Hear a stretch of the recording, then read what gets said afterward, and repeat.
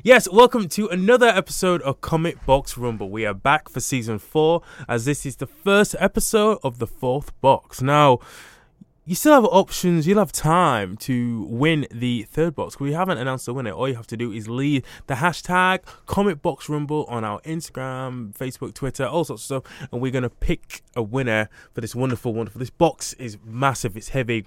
It's comic book heavy, which I suppose is a good thing considering this is it's not predominantly a comic book podcast, but we started it because we wanted to talk about comics, and there's loads of comics in there. So I urge you to get hashtagging everywhere. Hashtag on your baby's head, hashtag on your kid's, school teacher on your car, write it on toilet walls, whatever. Just let us know. As long as we can see it, let us know. You'll be in with a chance to win it. This week we are looking at Size Doesn't Matter. So if that makes you feel good, take a listen, share. We hit the ground running with it, but we come at it from all angles. I wasn't expecting the guys to talk about what they did, and I don't think they was expecting me to talk about what I did, but it's a good one, it's a fun one, it's a Comic Box Rumble one, baby, so you know you're going to love it, which is why you're here listening to me right now. So I don't want to keep you, so have a listen and enjoy the episode. Bye. Ladies and gentlemen, let's get ready to rumble! Stars and stripes, optic flash. Let's go, Bob. See you, Shoryuken. Spider sense is tingling. Victory! Good work, soldier. Yeah. No, I am. That sounds a bit better. Sorry, my voice was coming out of all of these. All right. Okay. So welcome to Comic Box Rumble, the comic book and pop culture based podcast, where myself, Covey Smiles, and Mr. Tom Aitchison. Hello. And Mr. Jack Milson. Morning. We come and sit and we talk about comics, TV shows, pop culture, everything that's better than whatever else that you guys are interested in. Except for football. Except for football, which is pretty important right now. And the nice hot weather. And the hot weather and the good vibes and the big gardens, and Jack was saying barbecues, and it's weird, a little sunshine makes everyone feel better, doesn't it? I think everybody's just buzzing at the minute. Apart from people I work with then complain it's too hot. Yeah, I've had to start getting rid of people who are complaining about the weather, saying it's too warm. I've managed to get outside and read some comic books in the garden. That's good. Sounds like a good day. Yeah. Sounds like one of those good days that Ice Cube was rapping about all that long time ago. But he never mentioned comic books. But we all know he was thinking about comic books. Anyway, we started on a lightly joking note, but some serious stuff has happened. Yeah. We're going to address that. The legend that is Steve Ditko has passed away. Age 90. Good innings, right? That's a good innings, isn't it? It's good innings this day and age. And I guess he's seen a lot of his creations take some unbelievable transformations, and on the big screen, on TV and stuff like that. I bet he thinks, wow, he's left one hell of a legacy, right? Well, Spider-Man, that was him. Obviously, Stan Lee came up with the concept, but he created the image. I don't think there's any other character who stayed the same over the entire span. In terms of uniform, look, style. He's iconic, isn't he? His work is iconic. His legacy was that iconic. There's loads of comic book artists paying tribute to him and saying if you didn't have this, you wouldn't have this. And he's up there with Kirby, isn't he? It's just as important as Kirby, definitely. It was down to him that he didn't do as much with Marvel because he don't want to be too much part of the mainstream, I don't think. Kirby, I think he wanted a bit more creative control over things. Hence why he put out a lot of his own stuff after he left Marvel. It's scary, knowing all these pioneers of this genre. Well, I went to a comic book, so genre, this field, this medium that we love so much, is heading towards that age. Well, golden age is now nearly gone. Yeah, Stan Lee's still going, but not for long, I don't think. Unfortunately, he's not in a good fair mind. Kirby went a few years ago. Do you think it's amazing that these guys are able to see what's happened to the legacies of their work in this area of comic books and comic book movies, comic book TV shows? It must be pretty satisfying for them as creators, because seeing their work still going on, 50 years later. Because quite often artists especially don't get to see the influence they have. There's that running joke that you're not a good artist until you die, and then you sort of get the plaudits. But they've managed to see their stuff transcend the page, literally. Yeah. And Dick has managed to see 5-6 Spider-Man films being made. That's pretty incredible. Jeez, and I bet he thinks they better get it right. But the urban myth was they didn't cash his checks. Pardon? The urban myth is they didn't cash the royalty checks, but I think for Spider-Man. Spider-Man, I think that's an urban myth. That I think he Really? kind of put it out there to like, oh, I don't care, but yeah, he did. But I don't care. I have a solid gold car now. But then, like the stuff like you obviously talked about him when you talked about Doctor Strange, like seeing Doctor Strange be a film and seeing a lot of what he did on the page visualized, like Eternity and Domino and just that whole end of that film is ripping Ditko off the page and putting it on the screen. Well, even the New Look Spider-Man, that was just quintessentially, even with just a small emblem on the chest, the movable eyes, the even having the web like for like a glider. Yeah, that was. I've got the Ditko. That's the spider on the tattoo. That's the Ditko Spider-Man. Yeah. I was tempted to go with the Miles Morales one, but then at the end of the day, the spider. What it means to be a Spider-Man means the same, and I just love the chunkiness of it. Yeah, it just looks so sick. Oh, Steve Ditko, man. Ditko, R.I.P. Have a little moment of silence. It's going to be interesting to transition into next now, but you know, because of his influence, he's probably influenced all these other artists, writers, creators to be able to go into the world of comic books, which enables us to be here in 2018 to sit around and talk about it, judge it. So that's what we're going to do. Yeah, I guess. So this week's theme: size doesn't matter. Size doesn't matter.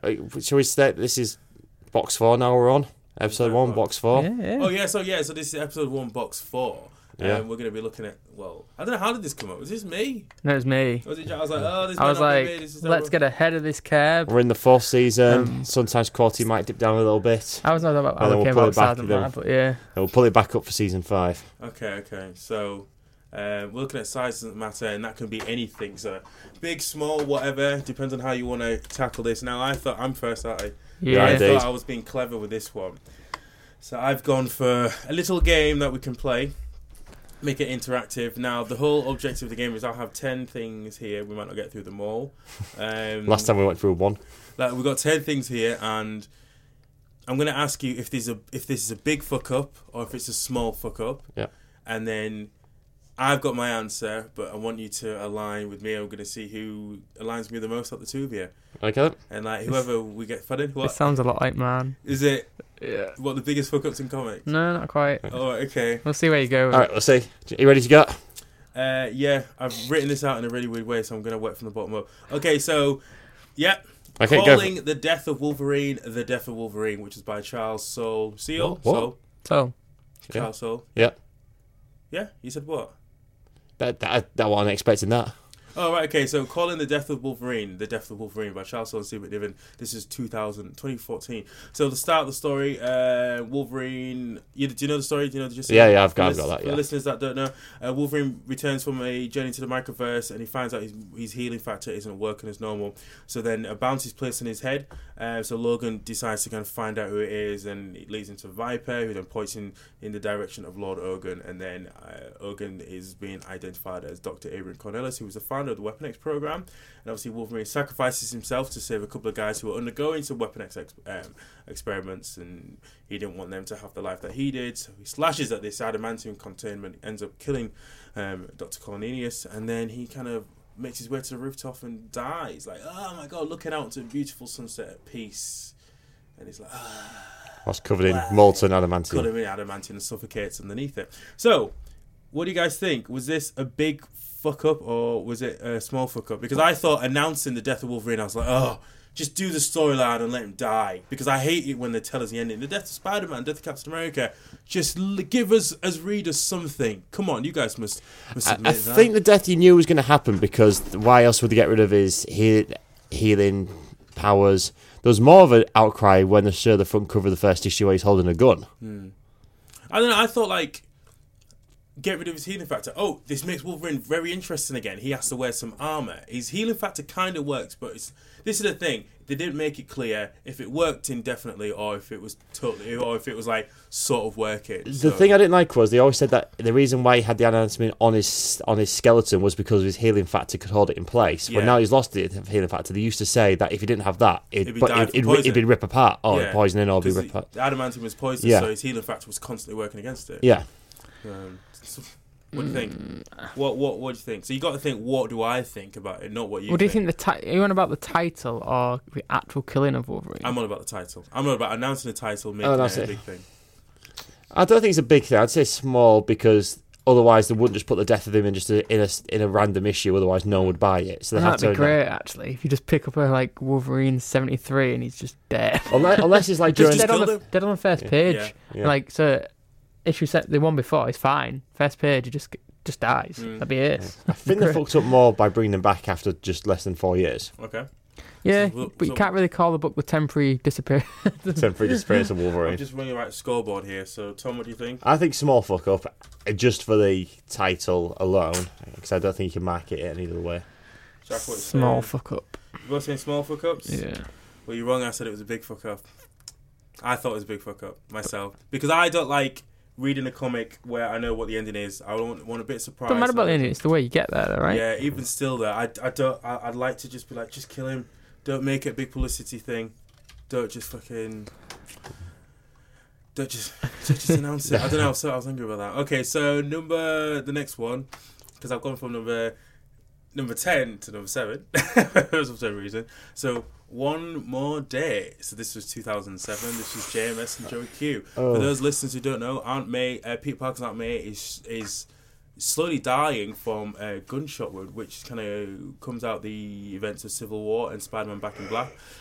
So Peter Parker goes to get help from the likes of Dr. Doom. Yes, he went to Dr. Doom, the High Evolutionary, Reed Richards, and even Doc Ock. And even on his way back to the hospital, Peter is confronted by a little girl who says she knows the answers to his problems. And this little girl leads him on a bit of an adventure throughout New York. He encounters a group of men, a woman in red informs him that all the people he's met, like this gentleman, this high-powered business tech guy in a car, is himself in the future, and also this little girl he sees ends up being the daughter he would have had with Mary Jane, because the woman in red ends up being Mephisto, who said, right, I will save your Aunt May, but I want your love. I want the one thing I can take from him. And Mephisto is referring to God up there. You are united in the God's name, but if I can take this precious, one of the most precious, purest loves that exists in this world, I would have got a small victory of him, and in doing so I'll be able to save Aunt May. But the fact that they actually went and did this, which retconned the whole thing. So Peter Parker and Mary Jane never got married because the whole change was that Mephisto delayed Peter Parker going to the wedding by leaving a robber, letting a robber really escape from prison. Peter Parker had to stop him, which made him late for the wedding. So him and Mary Jane had to rethink about them getting married. Now this took away his organic web shooters, who was living at home with Aunt May once again, and Harry Osborn was alive. Totally kind of erased how many years of Spider-Man publication? Maybe about 30. Yeah. It was mid-80s when he got married, was it? Was it mid-80s? So about 20 years. Yeah. 30 years, maybe. Because this happened in 2007. About 25. 20. So, what do you think? Did I call it a big fuck up, or do I? Big fuck up. Big fuck up. I hate it so much. Huge fuck up. Greg, well done. You know me so well. Brilliant. Just like it's just an old lady who was dying. It just did not make any sense at all. He can, yeah. But in the end, he's like, in the MJ though actually makes the deal in the end. Yeah, she's like, do it, and then she whispers something to Mephisto. I still haven't read what she said, but that I can't remember. I did want to read it somewhere. Because they did omit, didn't they? One moment in time. It was something like don't let me forget. No, because they both kind of knew. Yeah, but I'm sure it's something like don't ever like come. This is it, or like, you don't ever go after Pete. I think it's something like that. I can't remember. Also, one more thing. This also allowed them to erase that Peter Parker unmasked doing Civil War, which is one of the bigger things about it as well. Yeah, and then because then Doctor Strange then put the thing on that no one can find out who he is. Nanobots, wasn't it? Magic that did a comment. Him and Tony Stark helped. And then he focused it up during Spider Island by pretending that he says I'm Spider-Man because everyone's Spider-Man, and he says then Doctor Strange, you just fucked up the whole thing now. But then everybody thinks that it was because everyone was enhanced by spider powers. Everywhere. Yeah, but the girlfriend was with that time, that police officer, I can't remember her name. Is then she Casey. Is it Casey? I can't remember her name. She then cottons on and realises, that because it annoys me when the change stuff and like such a profound moment in Spider-Man's life doesn't happen through a character or a situation which is like quintessentially Spider-Man. Like Mephisto isn't quintessential Spider-Man. No. Magic isn't quintessential Spider-Man, especially when you forget the totem stuff. It's not like it's street level, and you change the character so dramatically from a character who doesn't even feel like he should be in his book. Yeah. And the one thing they could have got rid of and didn't do was get rid of Gwen Stacy's twins from Norman Osborn. Oh yeah, God, I was going to put that on the list, but then I didn't. I realised I didn't know enough about it to discuss it, but that was really weird. That was one of the ideas they were originally going to scrap that with that whole thing, but then they didn't do for some reason. So they're still running around? I think so, I don't know. Jeez, I hope not. Because she was raped, wasn't she? Oh, she had an affair. She had an affair on like a friendship, but it turned out though, but technically she would have been like 14 or 15 or something stupid so like that. Next one, I have Frank Rook. Is anybody aware of who Frank Rook is? Yeah. So Frank Rook, Punisher number 59, part of Punisher 1991. Oh, listen, what you are going to say? What I think you're going to say? Yeah. Okay, so. Yes. I went to search this out because I was like, oh, this is interesting. So, whilst purposefully incarcerated, Frank Castle gets beaten to a bloody pulp by a group of inmates. He goes to his former, like this plastic surgeon who was like a junkie prostitute to make it unrecognisable. So what does he do? Gets turned into a black guy, as you do. Oh no, that's not the one I'm thinking of then. I'm thinking of the other one. So this is I don't know if you heard, so this is the thing where Punisher was turned into a black person, and he spends a couple of issues going through some of the most stereotypical black experiences, and like, which was meant to be a piece of social commentary that the social Punisher wanted to see. Punisher wanted to see. What's he called, the social Punisher? The social Punisher. He got pulled over by the police, getting beaten by the police, and killing some Southside drug dealers. But he also gets teamed up with Luke Cage, which I thought was an even bigger insult. And it was just very sort of, let's take a white character, turn them black, and let the white man talk about the black experience, which I thought was... They did it with Lois Lane as well. So I read something about... When I was reading about this... Yeah, they did it with Lois Lane, I was like, oh my God. Was the creators of this book... White. With a white? Yeah. Of course they were. I think that's all we need to say on the topic. So big fuck up, small fuck up. Big fuck Big fuck up. I thought he was going to go down when he was killed and was turned into Frankencastle. No. That sounds quite interesting. That sounds pretty cool. That sounds pretty interesting. Next one... Jupiter's Legacy. I've not read Jupiter's Legacy, Mark Millar, Frank Quitely, 2013. So basically, in 1932, I'm going to give you a brief rundown. Sheldon Sampson, he was an American guy who lost everything in a Wall Street crash. He takes himself and 5 friends and his brother to this island where he keeps dreaming about saying it's going to have the answers that America needs to make it great. It's going to give us everything, all the tools that we need to make ourselves wonderful. I don't know what it is. I'm just being called to this island, and his partner and his brother and his friends go along with him, like, all right, Sheldon, okay, you haven't been wrong about everything, and what have we got to lose? If it's going to help us, rebuild ourselves. They all think it's treasure, they all think it's gold, they all think it's monetary, but it's a chance. But what they actually find is that this crate, which gives them all superpowers, and they sort of use this to kind of steer America through the Second World War and stuff, to be absolutely, powerful and a powerhouse. But they sort of decide to have this golden age sort of style, heroic sort of lifestyle, secret identities and stuff, and help the government out when they need to, and they answer to whoever's in charge. However, fast forward about 60 years, and their kids have inherited their powers, but their kids are living like socialites, living like Love Island stars, living like Geordie Shore stuff. So they go to all these events, they're taking drugs, they're not doing the superhero thing because they're leaving it for their parents' generation. So their kids are Chloe and Brandon. So what happens, Brandon and his dad's brother, whose name I can't remember because I haven't read this in a while, his dad's brother Walter end up getting all the other superheroes that are around, because there's been generations of them since. So when they've had kids and stuff, they all get those guys together, Brandon and Walter, and they attack Sheldon and Grace, which is Brandon's mum and dad, and kill them, murder all the good heroes, and then all these guys start taking over, which plunges America into absolute chaos, because without the good heroes, and Walter using his telekinetic and mind powers to corrupt other government officials and to bend Brandon to his will, America just ends up just being like a totalitarian state, and people start rioting, and everything just goes out of control. It's an amazing read. It's a Frank Quitely book, so you know what you're going to get in the artwork. Plus, this is Mark Millar. Think of him what you will. This is probably, if Mark Millar wrote Golden Age Heroes, it's twisted, it's messed up, and it's good. Because Chloe goes on the run. Picks Jupiter's Legacy Part 2. Picks up 9 years later when her little boy and her partner, who is this guy called Hutch, whose dad was a supervillain, but you find out more. You can't see it, I'm doing air quotes, who was a supervillain. We find out a bit more about his history, and they have to try and turn the world back around. Now, big fuck up on Brandon's part, yes or no? I suppose, yeah, because it's completely changed the world. Yeah, goes to shit, so yeah. Okay, yeah. All right, okay, good. Yeah. It's good. It's worth a read. I thought, how can I talk about several comics and try to make this quite interesting and everyone play a game? Yeah. So I hope people will be like, oh, I'm going to check out Jupiter's Legacy. Please check out Jupiter's Legacy and Jupiter's Circle because it's amazing. Okay, Ultimatum, 2009, Jeff Loeb, David Finch. Jack's favourite. When you mentioned it earlier on today, I was like, we're going to talk about that. Scenario, following the events of Ultimates 3, which looked at who's killed the Scarlet Witch and Ultimate Power. Magneto is back once again and is on a big revenge trip, looking to dish out some pain to the world because he holds them responsible for his daughter's death, and also in somewhere between all this, Quicksilver dies as well. So he sort of reverses the magnetic poles, doesn't he? And he causes a lot of abnormal weather issues, starts killing people. So all the superheroes do what they do best. They get involved, start figuring out how to save the world, save people, keeping them busy from the real plan, which Doctor Doom's behind. He's behind the whole thing. This whole event leads to major characters dying, and like Thor dies, getting Valkyrie and Captain America's souls back, and which I think is a huge waste. Would you trade Thor for Captain America and Valkyrie?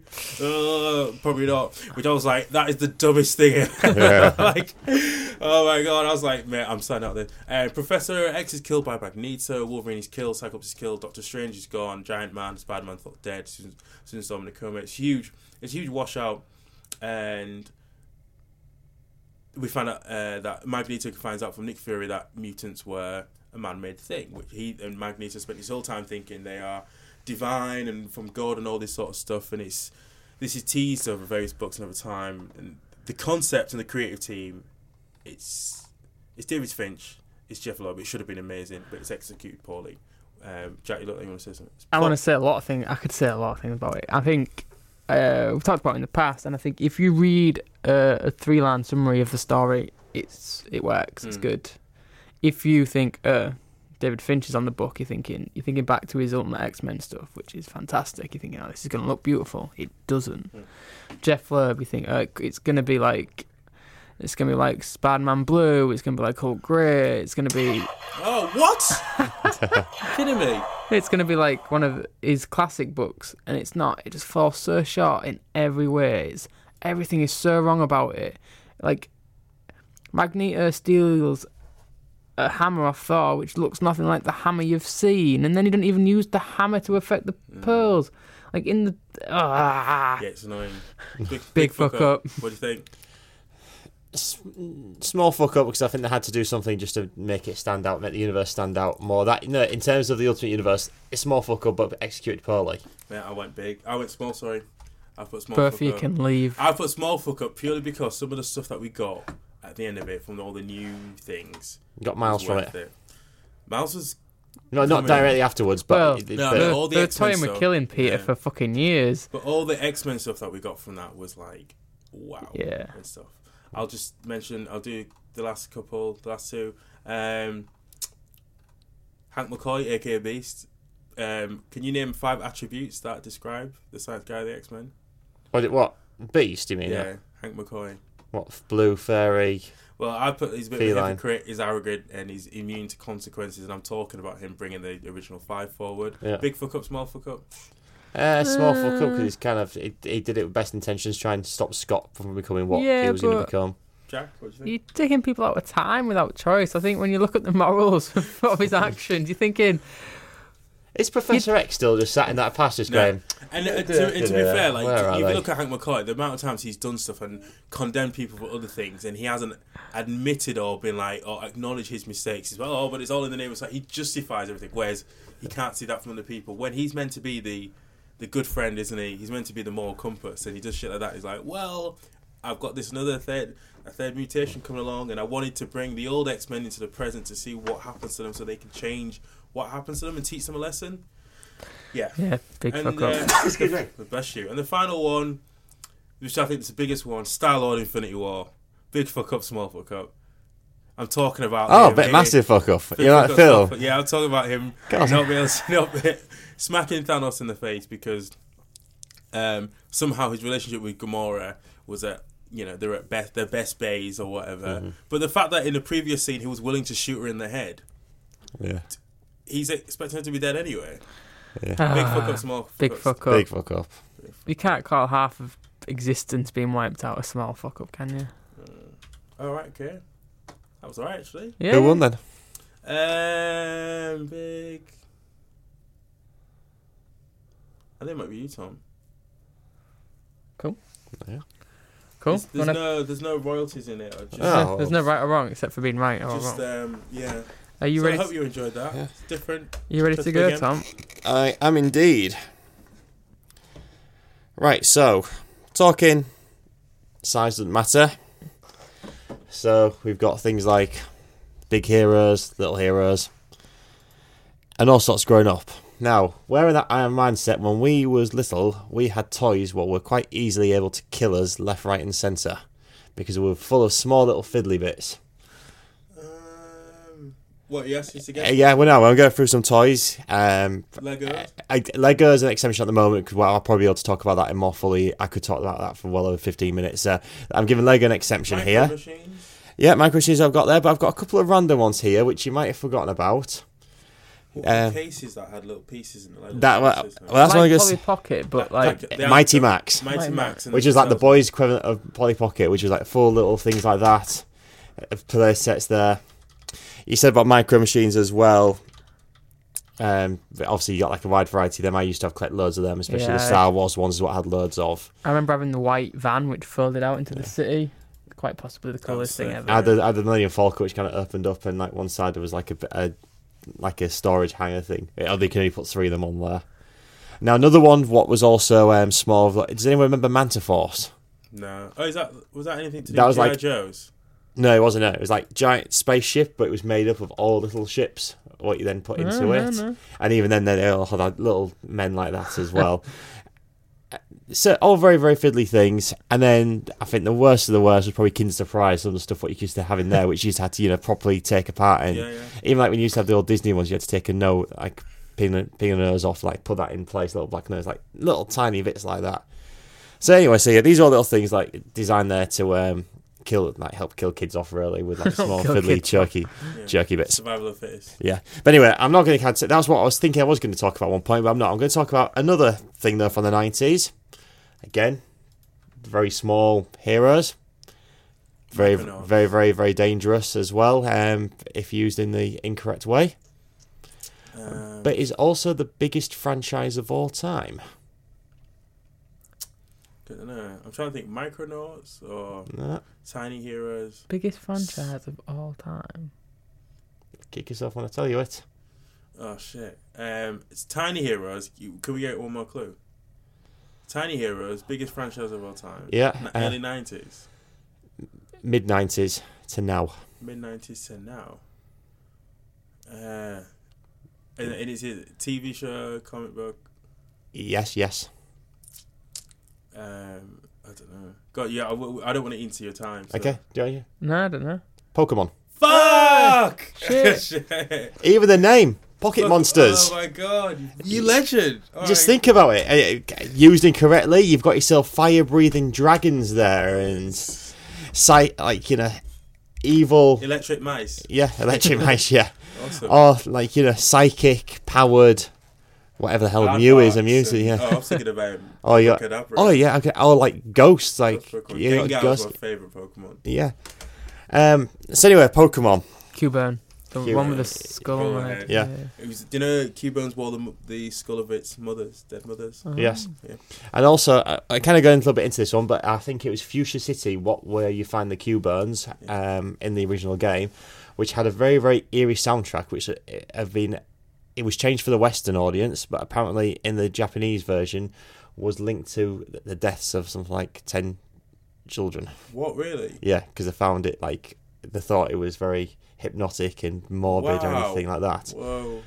Because you was in the Pokemon Tower, weren't you? Yeah, that's where it's like a dead city. It's like where you got the ghost there, and that's where I think you get Cubone or you get Cubones. That's where you can first catch Ghastly and you fight the Cubone and it's the Marowak, which is posing as a ghost Pokemon. Yeah. Yeah.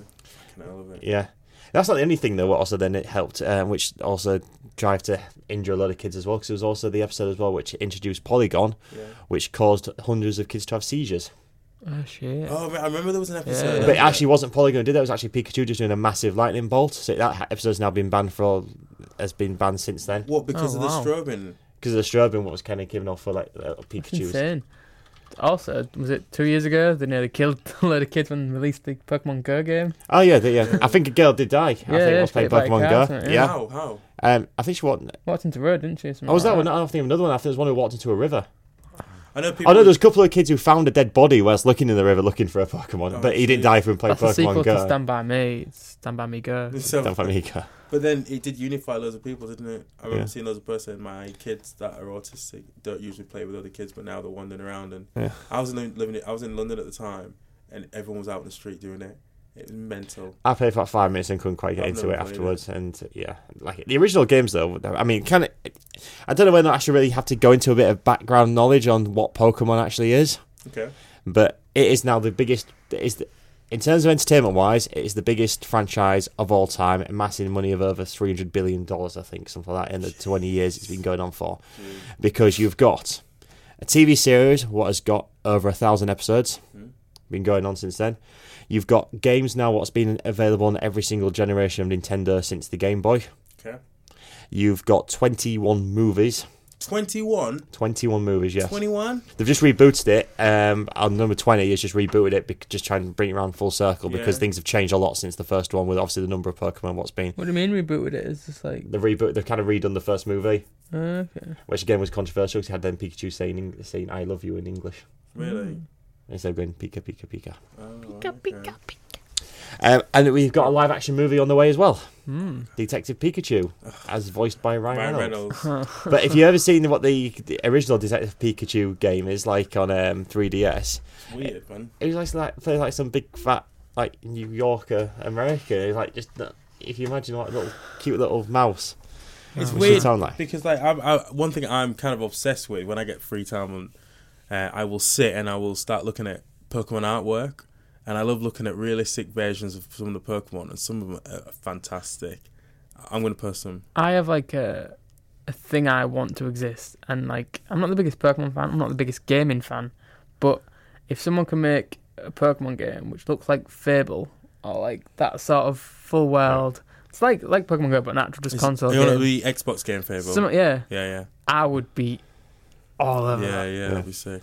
I mean, the whole thing about Pokemon as well is because it just keeps kind of reinventing itself slightly for every single like generation of console what's coming on as well. And like I say, it's now had to reboot the movies because of what happened there. I mean, the movies are now all made for TV really because they had like big announcements for the first couple, I think. But obviously, it's like anything with, I think also when you had like the American distributor as well, and it all came under like the Pokemon company as well. It just comes down to Wii's really. But I mean, even the TV series, though, I mean, they've been bloody risque as well. I mean, obviously, it's like. Some stuff's like your basic. I mean, you obviously know more than anyone about Japanese animation style and how they sometimes do things. But this is like stuff with like kids' TV. Like at one point, giving James from Team Rocket a pair of tits, like when he's like disguising himself as a woman. So he's got like a big cleavage on the go in a bikini. But they do all that stuff, don't they? Like I don't think there's anything wrong with that. But I relish in it. But I'm kind of looking at the actual like what I'm saying about is deadly. Just the actual concept, though, of the game Pokemon. You are entrapping living animals in a tiny tennis ball and making them to fight each other for your own personal gain. So do you think vegans shouldn't be playing the game? It's definitely not vegan. I'm sure I've heard someone say that vegans are declared. I think it has been declared by some like vegan society as being been non-vegan. I've played Pokemon since being vegan. Carry on, Tom. Yeah. So, but then. Other people, though, some people, like some Christian groups, say it's a good thing because it like shows... Like, coming to Google is Pokemon Go vegan? He just found out that Bournemouth, was it Copperberg? He found out that wasn't vegan. Nightmare, and I love cider. There's an article by The Atlantic. Bear in mind, The Atlantic is a very prestigious news outlet publication. The vegan case against Pokemon is surprisingly compelling. Peter's bloody video game parody set over the top with the parallels between Pikachu and real animals aren't so easy to dismiss. I'm going to read it, I'm going to watch it, and I'll post it on the page in the week. Okay, so you can declare then whether or not I'll have it and I'll read it. As vegan or not. It's a proper 1,000-word article as well, so this is serious. Sorry, Tom, do go on. Yeah, but anyway, that's kind of looking at the negative side of things. When you kind of look at the positives, like the heroic side of things, you're taking these creatures and you're having to look after them during the game. You obviously, you're fighting them, but then you're also trying to give them a better lifetime. You're helping them to evolve, become better, bigger, better, helping them get their full potential. So then teaching kids about looking after animals, like looking after pets or something like that. So would you say it's helping them out along the way, giving them some responsibilities. Yeah, and as the games have improved over the years, like you can more or less play a game what's on like a 24-hour mode because they've got real-time clocks going on there, knowing that they need sleep, need certain like relaxants as well and things like that. Well, that was the initial thing. It was wasn't it a battle game? Wasn't it initially like a Tamagotchi thing? Oh, right, okay. That's what the idea. Yeah, I mean, I was going to kind of link that with the whole Tamagotchi thing. I mean, that was like and that came out a couple of years before. I remember that was like a big thing, wasn't it? Of like trying to teach kids responsibilities, but doing it in a virtual format. Yeah. Which in this day and age, especially now, is that the kind of thing you have to kind of look towards. But then people have like pets at home and stuff like that, don't they? And yeah, and you get a lot of that type of like reward system in your mobile gaming now. Yeah. Where like on that, is it Farmville? You have to go on every 12 hours to get your crops. Like that's Is that still a thing, Farmville? I don't know, but it's that same sort of Tamagotchi world, isn't it? Where you've got to make sure that you've got to clean their poo and make sure they're fed. And play games with them and everything else. Yeah, it's kind of the same as when you kind of with Pokemon. It's like now that you've got this huge big world now, what they take place in. It's now not just about fighting each other. It's about properly raising them and looking after them and everything else. Is that what you have to do now in the games? There's some of the newer ones. Yeah, it's just so much more. It's like so much more in depth. Right. Than what it was like originally, and now with the Switch out now as well, which is more portable as well. I think they're kind of going to turn that and give the same VR system in that as what you got with Pokemon Go, so you've got it on a full blown console instead. Oh god, that's interesting.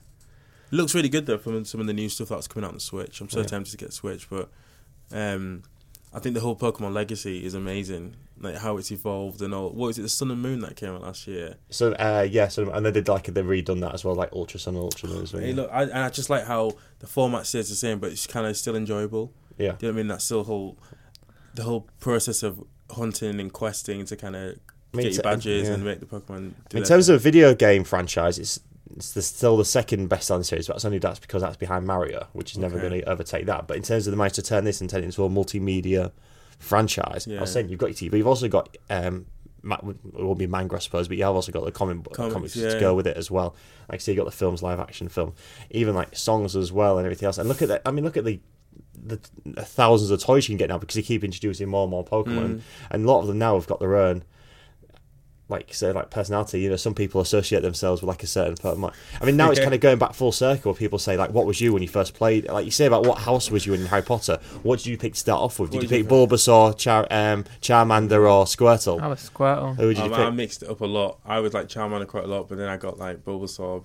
I was Charmander. Squirtle. Mate, it was hard. I couldn't decide. I'd sit there like, oh my god. Charmander had stuff as well because the first two was Water and Rock, which is like what fire is crap against both of them.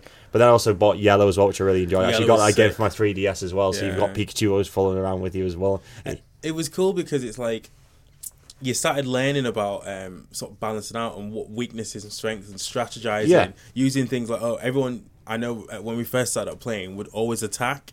But then using things like your tail whip or your bubble, reducing the defenses, and stuff like that, or like increasing your attack as well, and stuff like that. And people didn't realise that it was kind of like chess, wasn't it? Strategy and stuff. So, I mean, that's the whole point. Like in a proper role playing game, it was a very good entry level role playing game for kids, and they made it. I mean, the whole idea where it was created was because the guy was a fan of collecting butterflies and insects and keeping them in jars. Because obviously Japan's quite ripe for all different kinds of weird, creepy crawlies. Yeah. So you used to, kind of collect them that way, and that's where the whole idea came from of putting that into a video game style. And obviously the Game Boy at that point, I mean, the Game Boy was just the ideal console then to put that out onto. And you just knew, and then from then on, in between Nintendo and now the Pokemon Company, they just know how to get the most from it.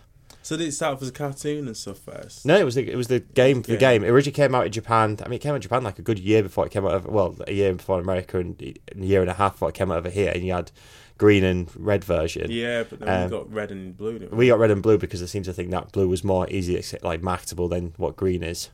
So when did the cards come into it then? The cards came in about 98, I think, something like that. I think they may come in, just as the TV series started coming onto it. I mean, again, the card game was huge. I think it was the same company who make Magic the Gathering, so they know how to make a good card game. And again, it's going back to this whole collecting side of things, which is ideal for pop culture, because people, as we all know, people love to collect stuff. When you've got a card game like this on the go, it's just... And now these cards go for... I don't know how much money. I was a bit... too old for the card game. I kind of missed out on that bit, but I know some of the cards do go for a bit these days. I had a Charizard. I remember taking to... Tom opened a My brother Tom opened a Charizard, his first Really? ever packet, and no one believed him. Really? Do you still have it? Nah. Was Charizard supposed to be rare? Was it rare? Yeah. Charizard, and it had like it was a shiny one, and it had like flamethrower, which was like 100 did like 150 damage. I only bought, I think, 2 packets in my entire life Right. of cards, but I made a fortune. Did you? Borrowed loads at the start and then just traded my way up to having like dark, shiny Yeah, things and made a fortune selling them at one point. that's sick. That was good. Yeah. You always Cool. like the unexpected one. Like, you always go like... Pokemon came out last minute because I was thinking small heroes, and I thought you'd have been all about Hank Pym. Hank Pym. Yeah. Oh, after that message, I was tempted to talk about his worst moments, but I thought, no, let's look at big fuck ups. Yeah. Big and little fuck ups. I'm really. I can't wait to read this article. Well, talking of Hank Pym, I knew you would. Go on, Jack. What you got? So, as I've mentioned in previous shows, Reed Richards is a dick, isn't he? But who do you think is even more of a dick? What, in anywhere or any form? Because in any form. Well, Hank Pym in the Ultimate Universe is the ultimate dick. Hank Pym is a bigger dick. And now I get a lot of stick for my love affair with the Ultimate Universe. But there is one character you just can't love, and that is Ultimate Hank Pym. No. Now, you all know about Hank Pym. You've all seen Ant-Man movies and the MCU.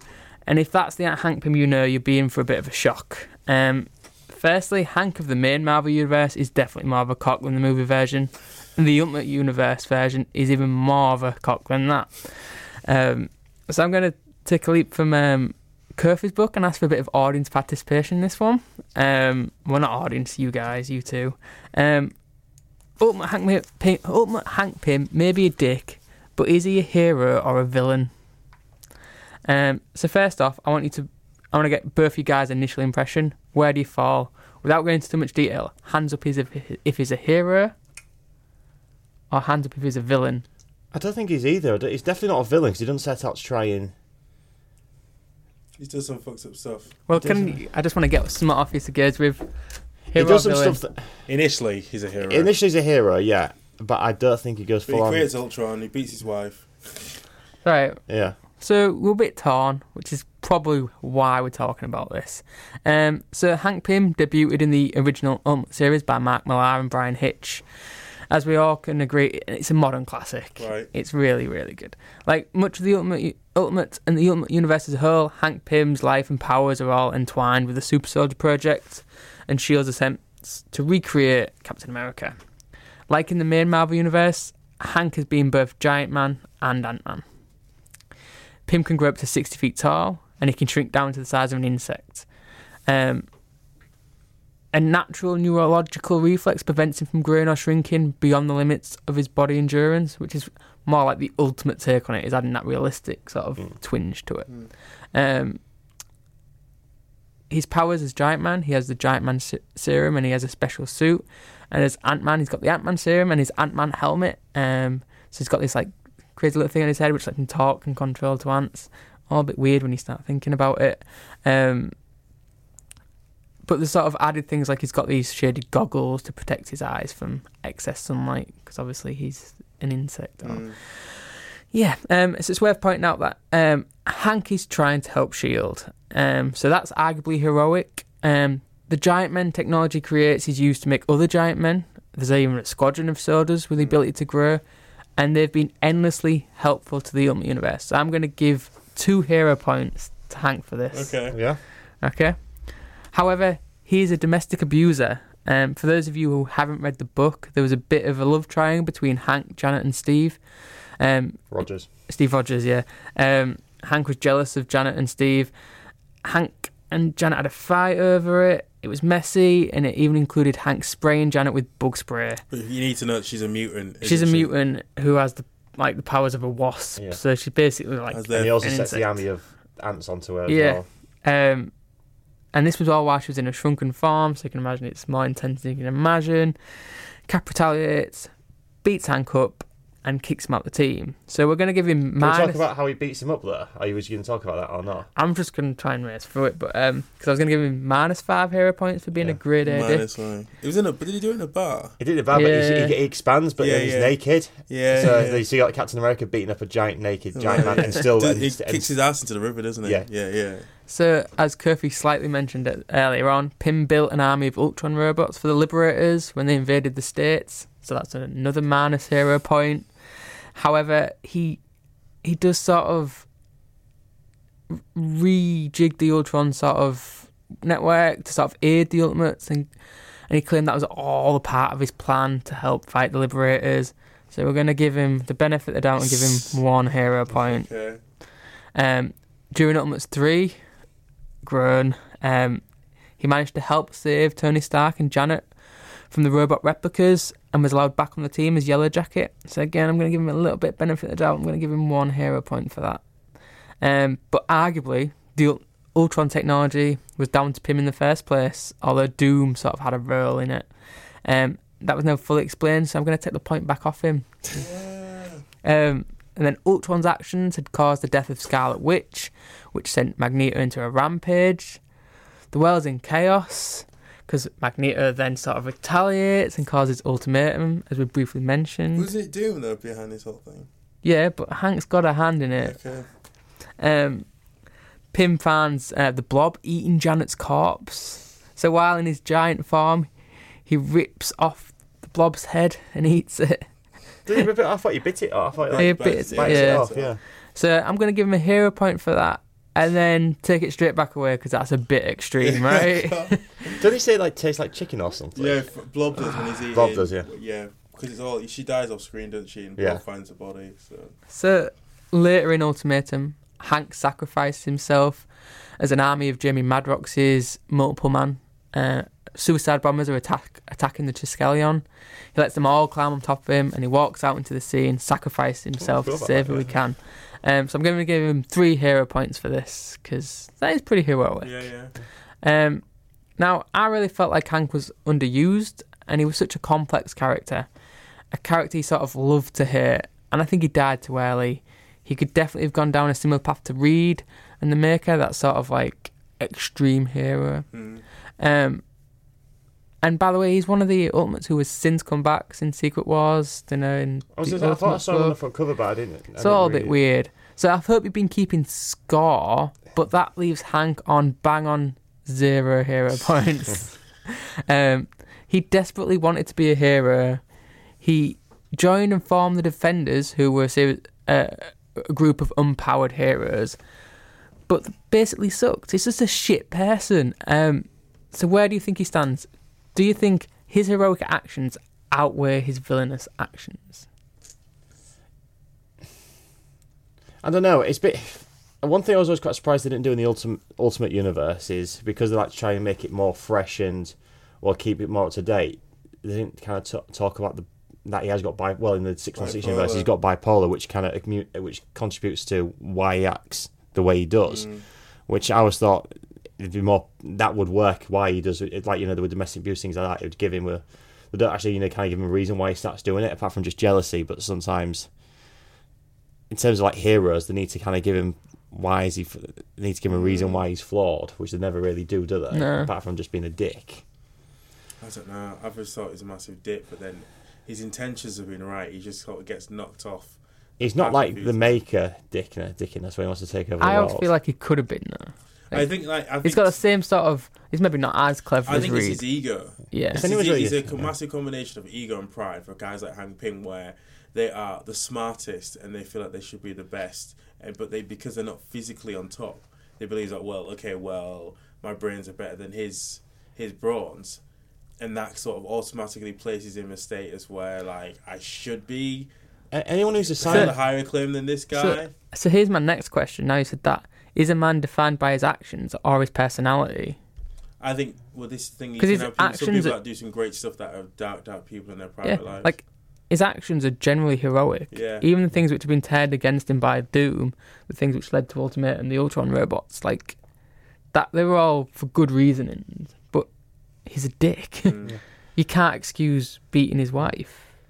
I don't care if he saved the world. That's still a shitty thing to do. I think anyone who's a doctor in the Ultimate Universe is a dick, because you got Pym, Hank McCoy. Well, I can't remember. Even Bruce Banner ain't Bruce great, Banner's, is he? yeah, he's a dick as before, because he purposely turned into the Hulk and killed hundreds of people. Tony Stark isn't a dick, but then again, he's not a scientist in it. He's a scientist, but he hasn't got a doctorate, has he, behind it? I don't think. So where do you think... He's a diff. He's not a villain, but he doesn't help himself out. Is being heroic the same as being a good person? No, because you can do heroic things bad way. You can do bad things to be heroic. Yeah. Or you can just do heroic things but be a shitty person. Yeah. I don't think he's a good person. You don't have to be a good person to be heroic. That's all. We go back to the first question: is he a hero or a villain? He's not either of them. You can be more than just a hero and villain. Not just like black and white. Yeah.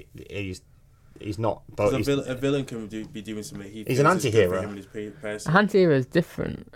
An anti-hero is almost like someone who does good things through wrong actions, almost, isn't it? Whereas he's more of like that. He's that middle ground. He's that sort of dickhead that seems to be heroic. He rolls with heroic people. Yeah. And I think he's there on merit and because I need his skills, not necessarily because I need him as a person. He's easily replaceable. Yeah. He's overly privileged. He thinks that he thinks he's got a God-given right. Isn't he? Yeah. He's very entitled. Do you think the world is a better place with or without? I think the world's a better place. Is a better place without him, because he's caused a lot more hurt. The hurt that he's caused, the effects have been greater than the things that he's done right. I think like him creating, like I'm talking 616 here. He created Ultron, and he tried to. Well, even in the Ultimate Universe, he created Ultron. And like I think without that, that's a problem. Without him, that's a problem.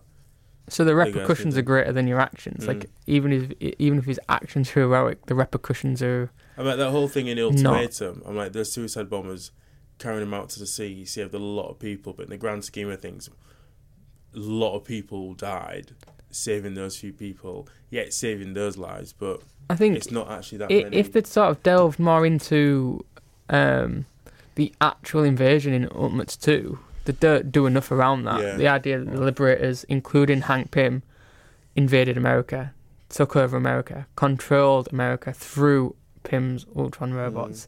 That is pretty damn villainous. Yeah.